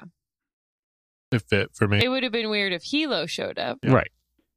I don't know. but I thought, yeah, it's on brand for Shay to pay respects and be a nice person. The only other thing that I have to add is that I think the other side of this to me is that Shay is the weatherman reading the clouds as often as possible, and getting the vibe on an event like this feels like reading the clouds. Yeah, she got some vibes from the Mata and what's the other right? Otto. Yeah. Otto. Yeah. It seemed to me like the whole thing was just an excuse to let us see that, or to have Shay, like, just give No Pete an excuse to learn that. But it's just like, seems fairly obvious that I wouldn't be into her heir apparent and would think he was a Peacock based on everything we know about the two characters. Maybe I'm just being a hater. I don't know. Sorry, everybody. No, you're welcome to have the opinion. We get Yeah, I don't think it like was some like breaking news. Ait Otto and Ait Mata are like tight. Mhm. I feel like they knew already, but she's like, oh yeah, that kind of confirms my priors. And then that leads us to, I guess, a reflection from Shea and Wen, to a degree, the contrast between the Tobins / Ait Otto in the media versus how Ait handles it. They're very upfront and like making a scene, publicity based. She's just like Love a doing what she statement. got to do. Yeah, yep. They love a statement to the media. Is I this think also it shows more. Sorry, go ahead. is this also the section where it readdresses the point that the Kobins had made that media announcement before Ait's body was even found? Or was that later on? That might be here. I don't remember specifically when it happens. Because they discuss how I'll double check. Tobin Yeah, Tinbet is pretty a sure it's councilwoman and has done something seemingly without the permission of Ait. She's introduced a bill that's more nationalistic than Ait would want it to be, Mm-hmm. I think. So I'm making just stuff a up. bill. Anyway, Fuck the Kobins. I think that the Kobins, the contrast between the Kobins and Aitmata shows that Aitmata holds more power. She doesn't have to like make a showing. Like she can be silent and people are still like afraid of her. Whereas the Kobins have to like peacock around. I like that. It kind of makes her seem more classy Mhm. and like more powerful. I don't know. There's an interesting bit here too that I brought up to Cross during the first book, and I don't know if here's like the picture perfect place to place it, but it fits. Where we learn, Tall Sennington's role was misdirecting the Shatarians and the trickery, the propaganda, all that stuff. And Udantin was the fighter. He was the warrior. He was the spear, and Tall Sen the torch, right? And then now the roles are kind of reversed, where the Mountain is the one. They were the first to get into bed with the foreigners, albeit illicitly. They were using the Itaton on the down low, black market Jade dealings going on. They're always scheming. They're always tricky. They're always misdirecting No Pete. So they're like emulating their founders, but in reverse. Because especially in Jade War, like Hilo, very militaristic pillar. Aitmata, very clever, tricky. It's kind of progressed over time where No Pete has some schemes. The hot war isn't going on as much anymore, but I always thought that was interesting. But now it's the hot war, and Otto's hotter than Nico. Tough. War in the tough. press, and, page 6 is not about it. I love that there's this like quasi reversal that you point out here between sort of the clans and the way that they do the things differently. And it's almost like the sort of nationalistic stances of the clans have even reversed over the course of the years. It felt like the torch was there to carry the spirit of Kakon, which feels like that nationalistic thing. Meanwhile, that's now reverted to the Mountain as they become kind of this mouthpiece, which is interesting. I did want to throw back to PJ real quick and just say, yes, it is this chapter in which they talk about both, as Aaron was mentioning, the elevation of Mrs. Coben, Widow Coben, to the council. And then in addition, they announced it well before they found Ait's body. is in this chapter. And Mrs. Coben is the one who was like rude to Yeah. Wen. Yes. Yeah, Wen even says it's like comforting to think Mata probably finds her as annoying as I do. Mhm.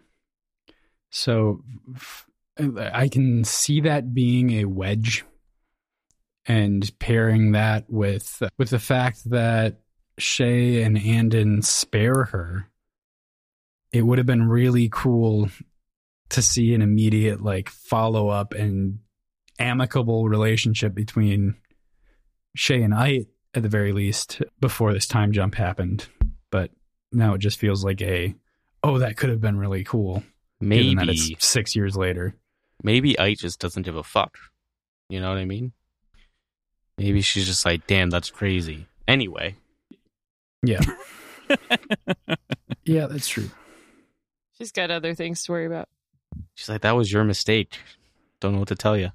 Moving on, we did a look into the home life of Poppy, Shay, and Tia, and it was just a very wholesome, very cute scene. Woon, stay-at-home dad, and we did a cute bit of him being like, it comes natural. I'm used to being bossed around by a powerful little woman, and Shay being like, that's unfair of you. I'm hardly little. Just cute. Loved it. Yeah, that was cute. Some flirting. Like, oh, they're not always awkward. Sometimes they're cute. You'd hope at this We had a lot point of they happy wouldn't be relationships. awkward. Yeah. We also did the Liban act and sort of the fallout of Malovny being taught the Aspenians leaking no peak intelligence, which comes off a little later, but feels fine to lump in here a little bit. The Yeah, Liban Act was like the no ingesting Jade thing. Yeah, no, like human experimentation and Yeah. Jade experimentation and all that. That's probably a good law. Good idea. Will it matter, really? Who knows? But it does seem Yeah, like I a was good gonna say, law. it seems that they didn't sign up, but they're going to continue to do it. Is this, who's to say Aspenia won't The only people do who are it? doing it. Yeah. I would not put it past them at all. They're probably doing it right now. Right at this very moment. Taking shots. Somewhere. The Aspenians are just, they suck. Yeah.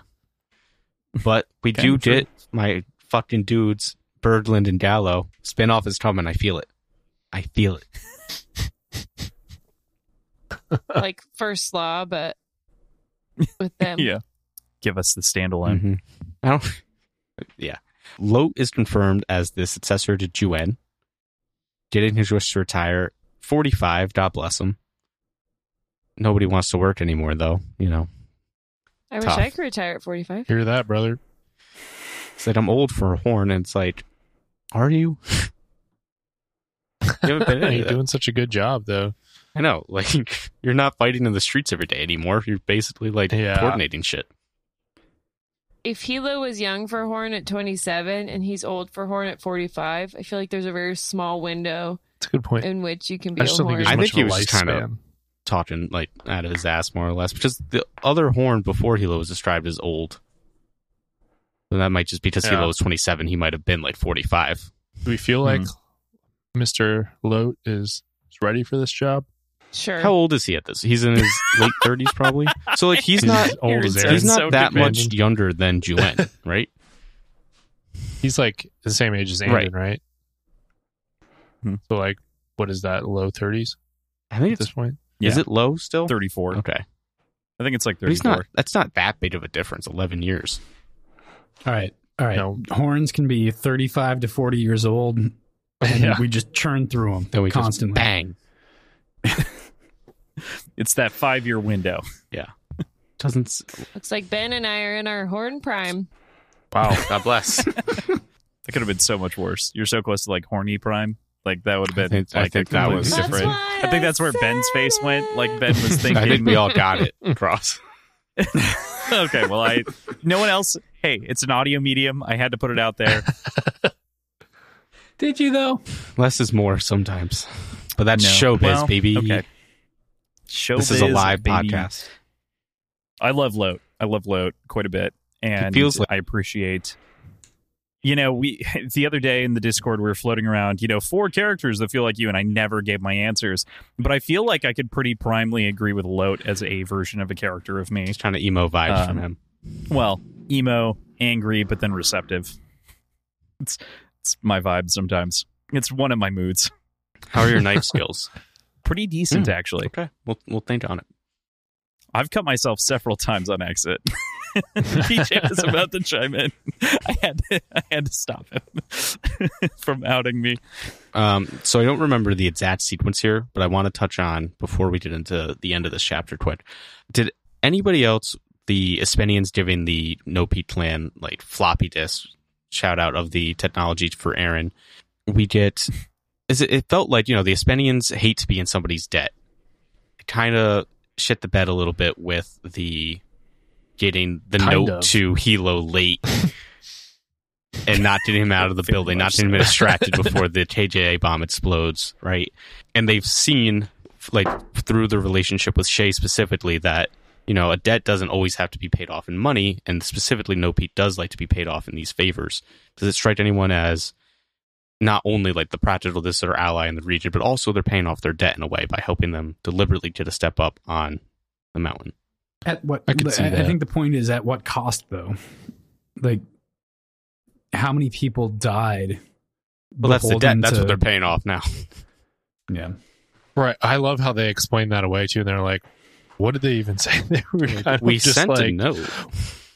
They were like, we sent the note, but whatever they were kind of like, well, if that happened, or nobody can say, whether they were involved or not, or what happened, but we just... Well, I didn't send a note. I was like... Did you send a note? They just completely brushed it aside. They're like, what about all those people that died? And they're like, well, did people die? I don't know. We weren't involved. They were like, false flag.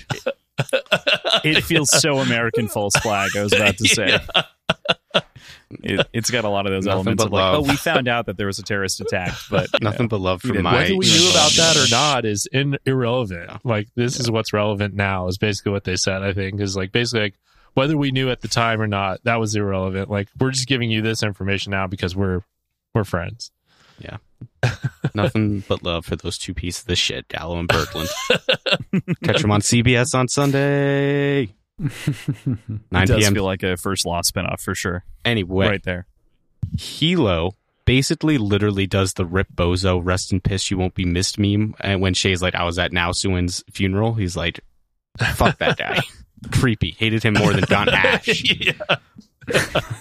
Yeah, that guy's creepy. I think that was funny. I like laughed. Severo. You're creepy. Yeah. And then this chapter ends with the Blacktail clan joining No Pete. Yep. That was nice. Mm-hmm. Another fallout from the bombing. Mm-hmm. 5 years later. Mm-hmm. I felt like this scene did a really good job of portraying the weight of that decision from the pillar of that clan. Yeah, especially, Ben, I know that you were kind of making it in jest of 5 years later, but I think that's actually part of the strength here is that like they probably tried to make it work for an incredibly long period of time. Couldn't, were getting either like gradually eaten away at by No Peak or otherwise, and then came to terms with the reality of the situation. But yeah, and pledged honor. That's basically what Hilo's speech at the end. He's like, you did the best you can. Yeah, right. You look yourself in the mirror and know it, but now you're doing even better than that by doing what's best for your people and your city. Mm-hmm. Right. Great point. No Peak's getting bigger. Busy fucking chapter. Yeah. 2 tigers, World's growing, getting older. Danger. Big old tigers. Danger, Will Robinson. Danger, Will Robinson. Chapter 33, Truth Bearers. We hop into the perspective of Art Wiles, owner of the Anarcho shipping company from Espenia. After dismissing his Kekanese mistress Lula, he holds a call with Joe Boy Gasson, followed by a meeting with Jim Cento, and holds discussions of both a political and strange faith culty nature that we're definitely going to get into. We also talk about Operation Firebreak, which feels like a conspiracy from the Espenian military operation that surrounds Jade, its use, as well as the containment of the Ecatanians. And Jim Cento's company, GSI, is invited to be included in its ranks since they can't formally do it with the military or they don't have the resources to. And this all culminates in the form of a buyout that integrates Anarcho and GSI into one vertical company of Jade and Jade Mercenary Production. This is a wild chapter with a lot of like political, crazy, weird, interesting set pieces. I'm curious how you guys thought about it. What you guys thought? I thought we were friends, Jim. Yeah, Jim. That only gets worse next chapter. This is the one where I was like, more people? I know I had the exact same reaction. See, I was like, yeah. more people, a fucking Who is this guy? And then finally, religion. finally Jim Sento came in. I was like, okay, Yeah. at least we know someone. I mean, we get. I was like, we got weird religion stuff going on now. I was like, there's a whole Kissing your necklace. plot line getting pulled in. I'm like, this almost became too much. There's a lot. But then I could kind of see where it was going by the end. We do. I was like, Yeah, once Jim Sento came in, I was like, okay, now I'm grounded. We have- But at first, I was like, who the fuck are these people? We have had chapters like this before, though, where there's like a seemingly random one-off point of view character who comes in. I do think they've probably been teased before, where it's like we've seen Chancellor Sohn before, and then a couple chapters later we get his point of view. right. But there have been similar things. And I think to that point, we don't get Art Wiles' name more than once or twice before this point, but we do get the Anarcho Shipping Company, which has been the ship that they've been trying to take down repeatedly. So it's kind of putting a face to the business, I think, is what this chapter really does. And what we said came true. They didn't stop rebuilding it. Yeah.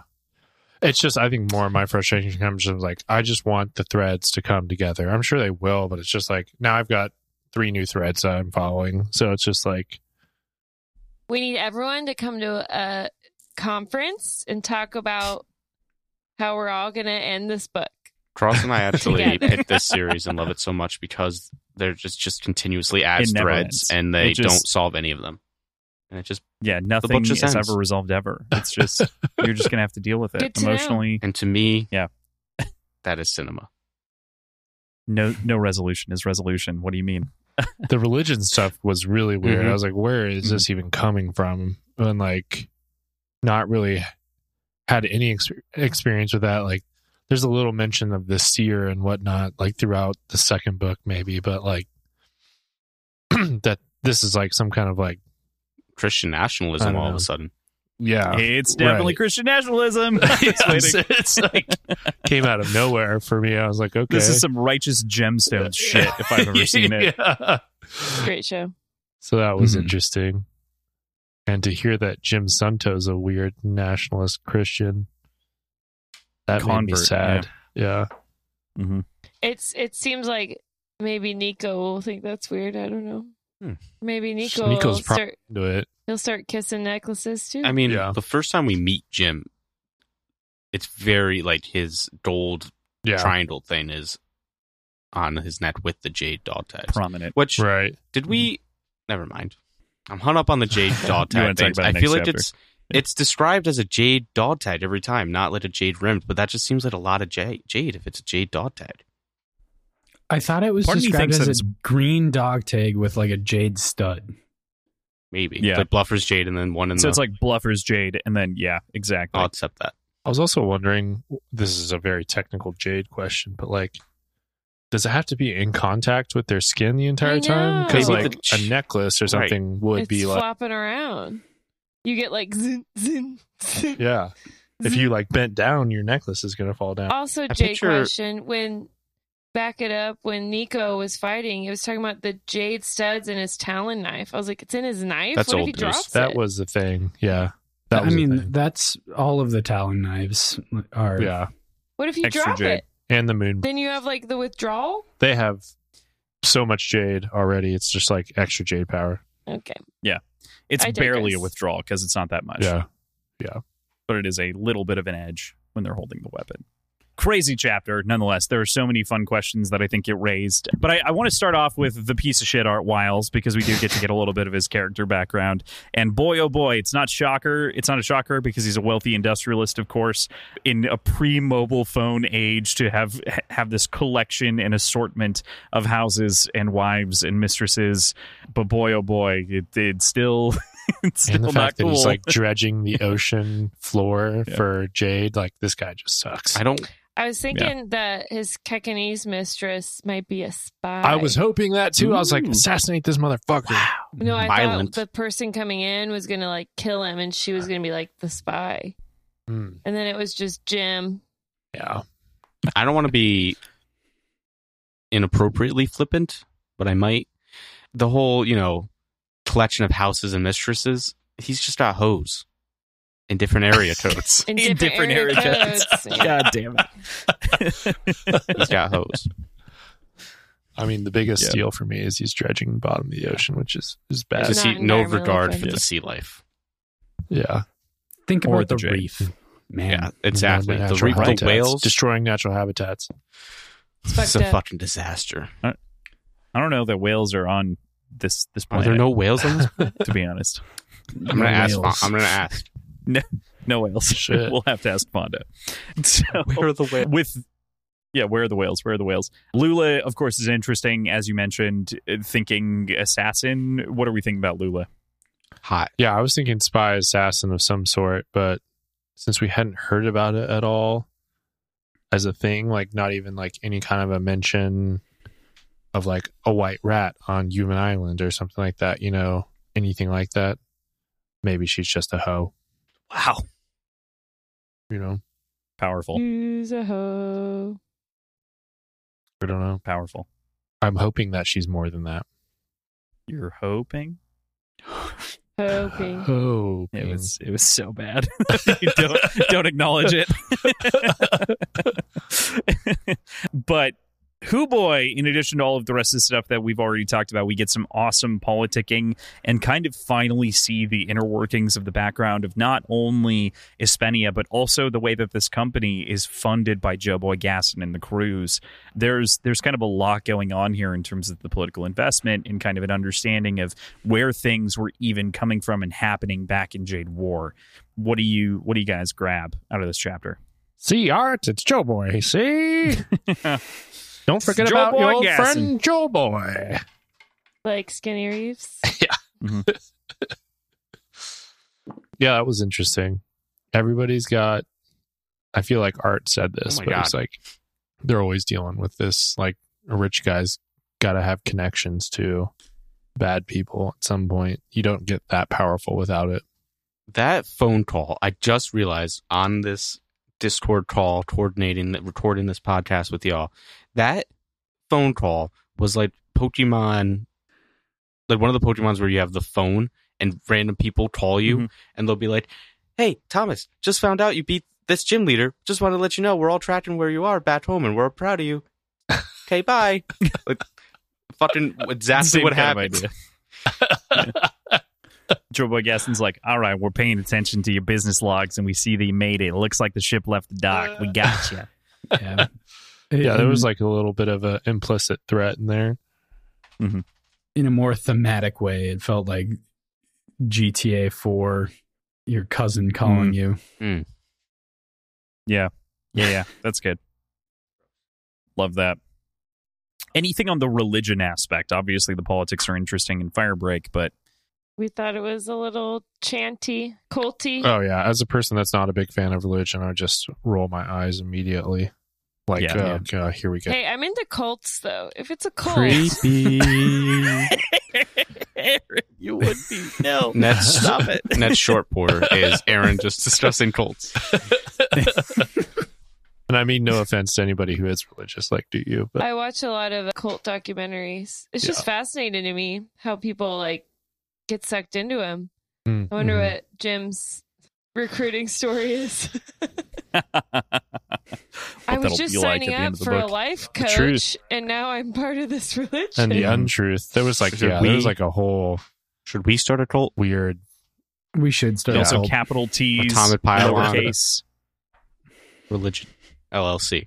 The truth versus untruth thing. I was like, that's a whole nother book right there. Scientology, baby. That's the third. That's the spinoff after Dallow and Birdland. We got to get that one because it's light. We need a break, but then boom, we're back in the dark shit.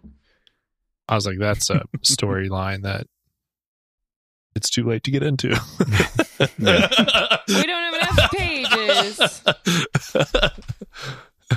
So we end the chapter with the merging of Anarcho and GSI, of course, and this is this massive power move that happens between the two groups. What'd you guys make out of that? Not good for Hilo.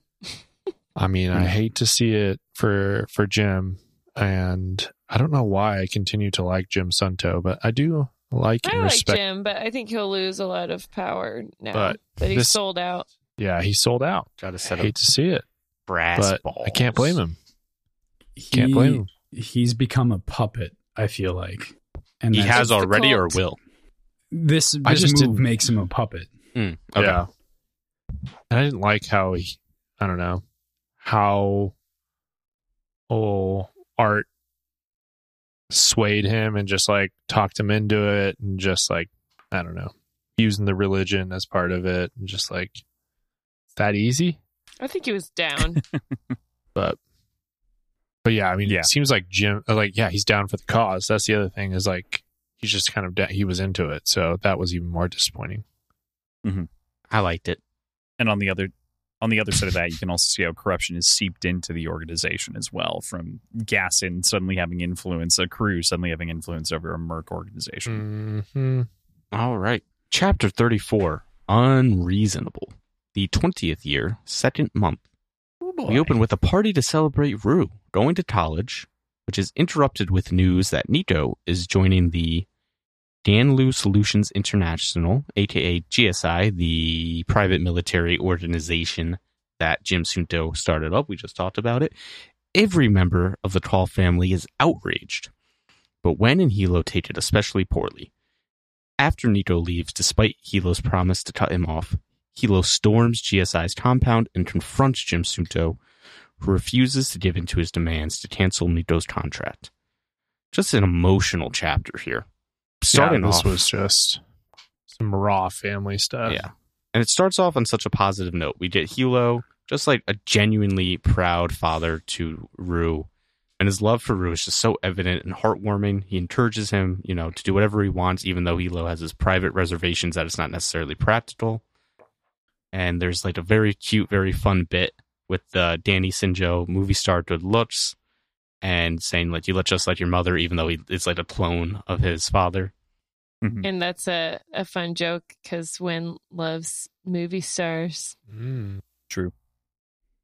And the come on, da, like it's so like it starts off and you're just like, oh, this is just cute and fun. Nice to Nito- see Rue getting a little bit of shine, spotlight. cute dog, gets all his favorite foods, just a nice graduation party. Nico, I felt like, kind of an idiot here for not just lying or playing it off and just being like, when they're talking about him going to college, being like, I think you're the only college kid in the family, Rue. It's like, my dude, Yeah. be better. Have some decorum. Yeah, timing. Yeah, a little tact here. Just bad. And he's like, I didn't want to say it. It's like, but motherfucker, you did. I think you did. Yeah. We learn he has not been promoted with the rest of his, I mean, maybe not the rest of his class, but like the upper echelon of his class. He's not a fist, which everyone kind of expected, just based on, how it would work if he was applying himself. Mhm. And he didn't deserve to be promoted. So Right. Yeah. There's no nepotism. Made me think pretty Yeah. highly of Lote. Yeah, Like that's brand for new, sure. newly minted horn, basically, not promoting his boss's kid. And everyone Didn't deserve everyone it. thinks it's the right call too. So we get the Wen and Hilo supportive of Nito despite his struggles in the clan. Hilo's like, look at Lote. He struggled at first. Now he's the fucking horn. Wen is like, if you want to earn more Jade, you don't have to go to college right away. We can put it off. And Hilo is initially annoyed, but then he pivots. He's gotten better at reining his anger. He's like, hey, it's okay. We'll figure it out. Bombshell from Nico. He's taken a job outside of the clan. And still, Hilo and Wen are pretty chill about this, relatively. Hilo's mostly seems mad that the right protocols weren't followed. Thinks his kid's just kind of acting out, lashing out a little bit. But he's like, that's fine. We'll get through it. And did that reaction surprise you at all? At first, yeah, I don't think it surprised me like the way that Hilo took it because it just seemed it was so out of left field. Mm-hmm. Like I was not ready for it either. So you kind of just like first initial reaction is just like think through this, Mhm. and yeah, but then when he does actually freak out, you're like, yeah, this is what I expected. Yeah. And that's after the atomic bombshell that, Mhm. he hasn't taken any random job. He's not going to go to law school. He's not going to be a movie star. He is joining GSI. which you gotta imagine Hilo's opinions on have not been hidden from Nico. Yeah, it's so stupid of Nico. He's like purposefully trying to piss Hilo off by doing that. Yeah, this felt... There's other ways to not work for the clan. And for him to be so incredulous about, like, why don't you get this? You know, look, I just want to do it. I want to see the world. I don't know. That's where I was just like, come on, man. What do you expect? I know It is you're a a kid, petulant but- 19-year-old kind of thing to do. Yeah. And he could have, Very like, much so.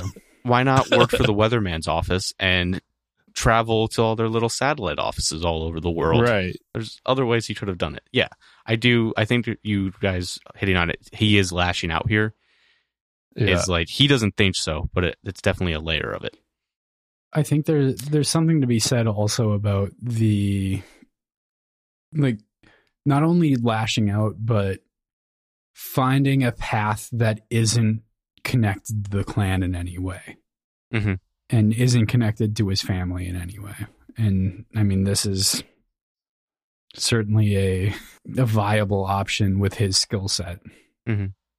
And he even says, I think, he's like, all I'm qualified for is this. All I've been raised in is this. I don't know, like, why are we so certain that this is right? My parents were killed because of this way. Like, let me see what it means to be green in this other way. Mm-hmm. Yeah, this is the first time we ever hear him talk about his mom Yeah. being killed as, like, you know, affecting him at all. Right.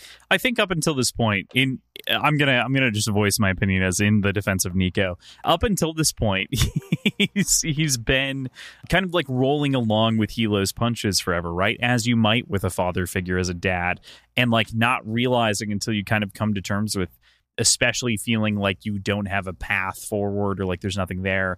Not to say that this was handled well at all, but I feel like this is the moment in which all of those things kind of finally come to roost, and it feels like, well, I've already opened up the valve this much. I'm just going to pour it all out there.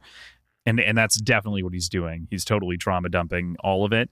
But I can't say that it doesn't line up with who he is, and I also can't say that I don't see this as Lon's kid, pure and simple. Like, Lon didn't want to be the pillar even when he was forced to make that decision, and in a different life, I think Lon and Nico would share that similarity and more of a Simba Mufasa relationship of like, it's a burden, not, you know, all this land is yours, but it's a burden. Yeah. Everything the light touches. Mm-hmm. Yeah. Yeah, I feel bad for Nico, but he's also like literally making this as bad as possible. Yeah. Yeah. Like there's so many other It's worst case. choices. That is the frustrating part of it is like he's making it so much And worse he's also- than it needs to be. He's basically joining the mountain. I mean, Well, Mhm. yeah, even worse, kind of. yeah. And he's 22, right? Like, he's not a teenager. He's an adult, and he's Right.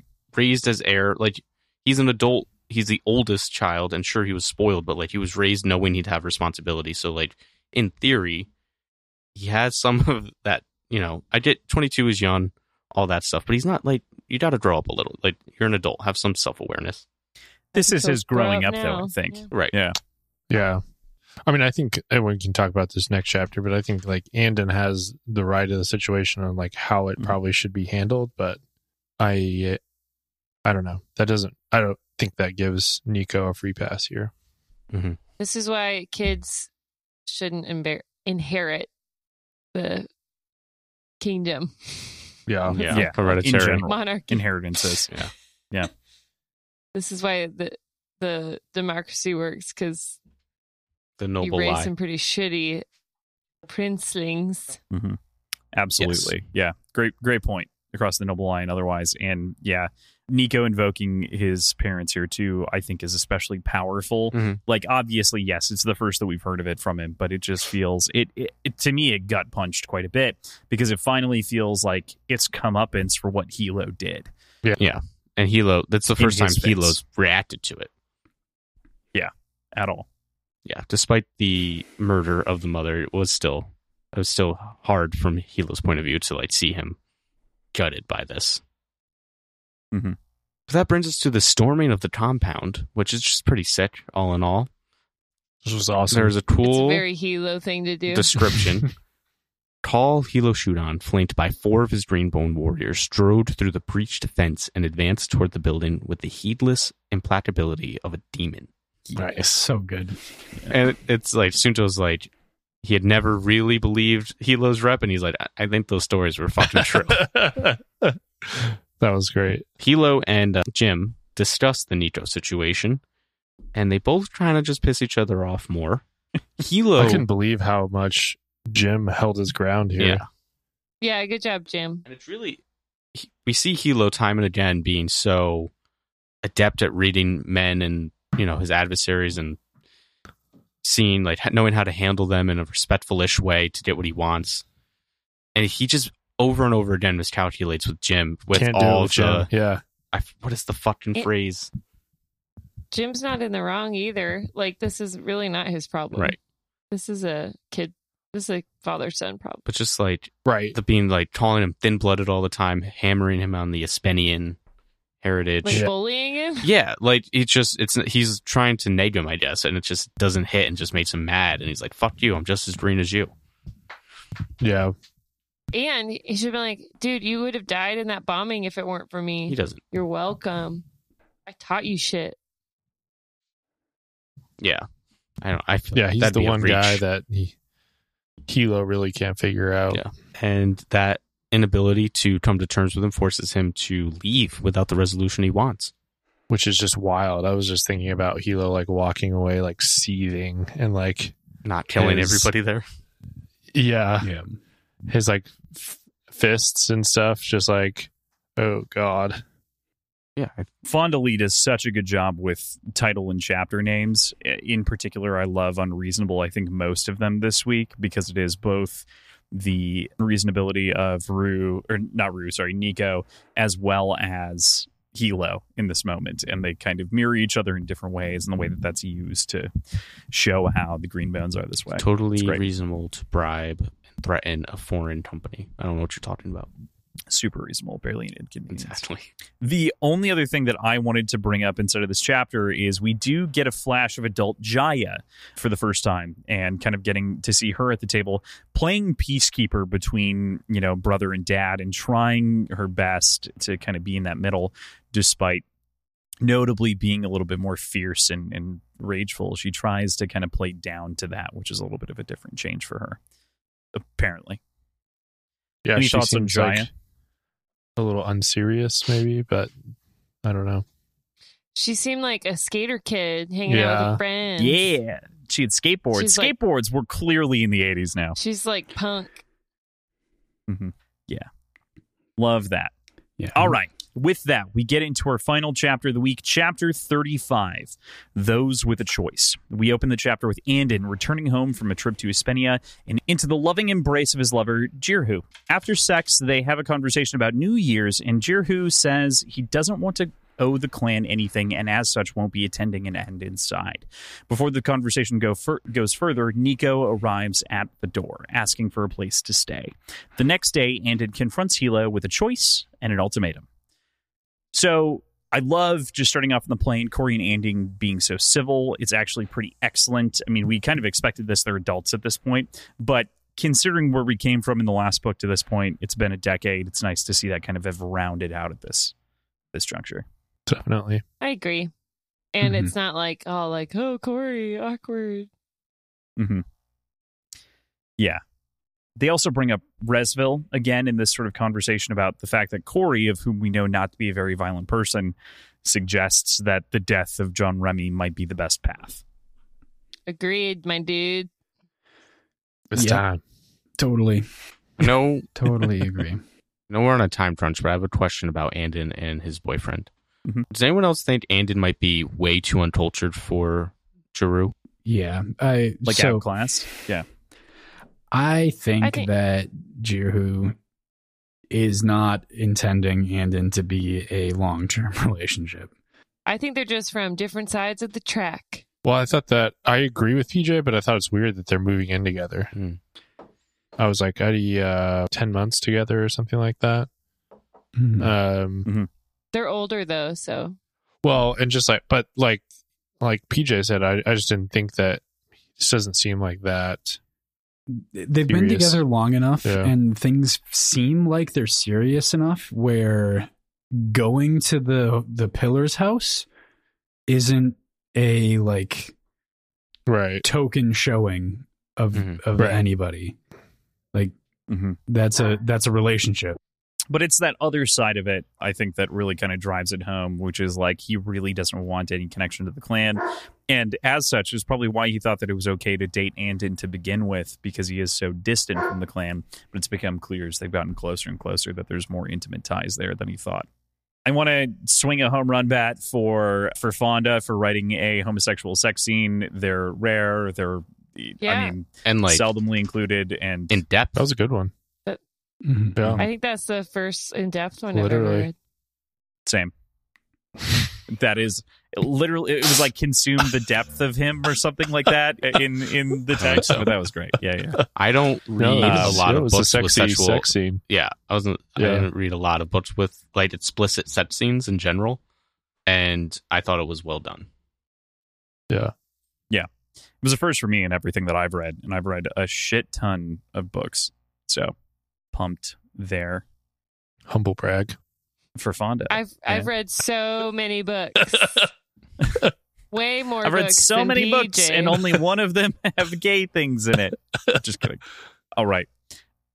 So, any other notes on the relationship between the two? Cute. I was hopeful about it, and I feel like it's a good relationship, and now I feel like it's not going to work out, because of the and I'm sad. invite to the party. Yeah. I think though it's good for Andon to, like, he clearly didn't think about it from Jirhu's perspective. Oh, in the argument, I was definitely like, Angie, you got to slow down a little bit, like in your head, because you're like going way too fast here. I mean, the Abuke are like a racially oppressed Right. people who, as Jirhu said, they're all going to be the waiters and maids there. So he didn't want to look like, I'm super glad you brought that a up. charity case. Arm That's candy. just like Yeah. such a fascinating part of this world that is just so part of the world that it's barely touched on. But like the Right. indigenous people who are actually indigenous to Tayton, who the Tetanese are so fucking proud about, their Jade resistance and all that, are a second-class citizen group. It's wild. When their resistance and their all of it comes from them to begin with. Yeah. Yeah. And they're Mm-hmm. But historically, not that wild. right. Right. Right. It makes Right. total sense and it makes the world so real, but it's just like, I don't know, so well done. So Nico showing up at his uncle's place to crash leads to a conversation that is a clash of personalities the very next day between Andon and Hilo, of course. The reality of Nico's upbringing comes to light as Andon releases a salvo of truths of how he's felt over the years in the way that he was treated by his family and by Hilo, finally kind of letting loose some of that simmering rage that we felt like it never came out from Jade War. What'd you make of this big dramatic moment between the two? Loved it. I thought this was just really great, and I'm glad that Andon got a chance to like express all of those feelings that he grew up with, and it helps me understand Nico better as a character when I can just like kind of compare him to Andon, and I know his experience so well and have empathized with him throughout that time, even though I gave him a lot of shit about being a whiny baby. I think that I'm glad he got to say all this stuff, and I'm glad that he put it to Hilo like that, because at the end of the day, it's like you don't want to lose like this your son / nephew, or like, make them feel like they're excommunicated from the family. Like, that's not going to make you feel any better. So, And yeah, Andon went through a very similar argument right, and excising. yeah, And then it- just Hilo came to terms with it and didn't realize Right. the damage that he'd done. It's been a decade. Mm-hmm. yeah. So I like that he's able to show Hilo that, and then give him kind of a second chance to do it better. Yeah. And he gives him that chance. I think that, I love Hilo, love him to death, love the character. I always question in this moment, as far as I've read this book, of whether or not he really deserves the honesty that Andon gives him in the moment. because I don't know that he's done a whole lot for Andon to have earned that. Andon has done way more for him, as Andon rightfully points out, having bent over backwards to save his life in the beginning of Jade City or in the end of Jade City, to then set up all of these different operations over in Hispania based on his connections and relationships, to then building out, without actually being like a full-fledged member of the clan, this relationship that could potentially yield legal Jade overseas. Is just, it's a mess, and Hilo has just benefited and hasn't really taken the time to acknowledge what Andon lost to sacrifice to win his trust back. But Nico maybe deserves Andon telling Hilo the truth. Like, Hilo might not deserve to hear the truth. Yeah, Nico deserves the chance. But Nico can't really stand up for himself because he's too thoughtful. Mm-hmm. Yeah. And Hilo doesn't have any information to act on to change because he doesn't realize what he's done. He doesn't realize the impact.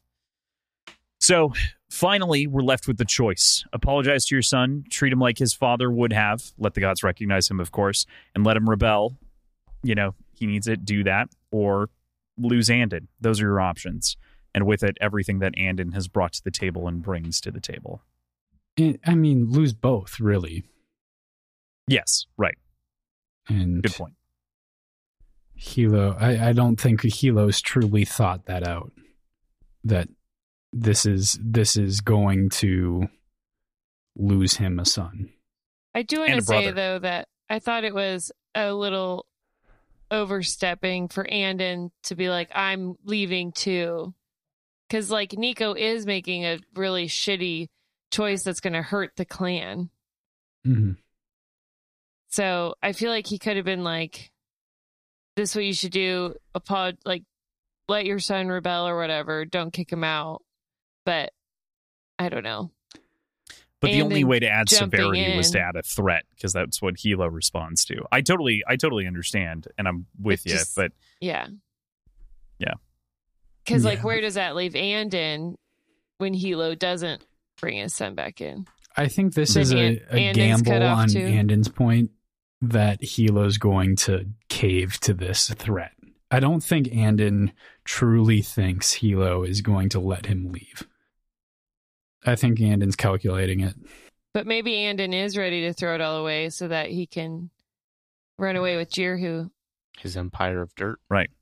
This is something. He's got ample reasons. This is a point specifically where I think more time and fewer time jumps would have done us well.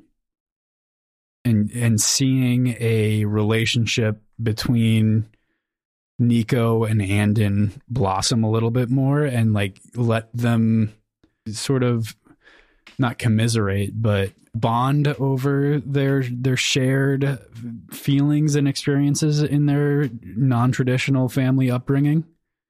Like, I think that would have made this scene a lot more powerful if we had seen them bond more in Nico's upbringing. I agree. I just think we just needed like one or two more Nico chapters somewhere in the last 10 years. Like one maybe 10 years ago and one 5 years ago or whatever. Just like helping us along the path here to get where we are, because it's just... He grew up so fast. Yeah, he just grew up so darn fast. I definitely understand and empathize and sympathize with that position. I think that I agree with you that we could lay it out. But I think that Thomas did hint at something, at the very least, that I think sets up kind of what your expectations are to some degree, which is there's only one more interlude and we've got 4 weeks left, right? So there's not a whole lot more time jumping to be had in some ways. Yeah. Mm-hmm. There's not a whole lot more space to do a whole lot of time jumping. You know? Right. No new religions. Not a third religion. Yeah. Until we drop the atomic pylon cult. Yes, the atomic pylon cult. Coming to you soon. That I will join. High-key obsessed with us. Yeah. All right. Final question, of course, that we always concern ourselves with is who won the week? Can I tell you guys Who's something? Your winner? This always catches me off guard, and I don't know why. Jim Santo. You did pretty good. I mean, he got bought out But hundreds of millions of dollars. I've thought the years. and Rich. in Jeer who had sex. Normally, if you get fucked, you win. He got Call Hilo's son to join his company, and he stood up to Hilo and said, like, And won. And didn't die. motherfucker, do it.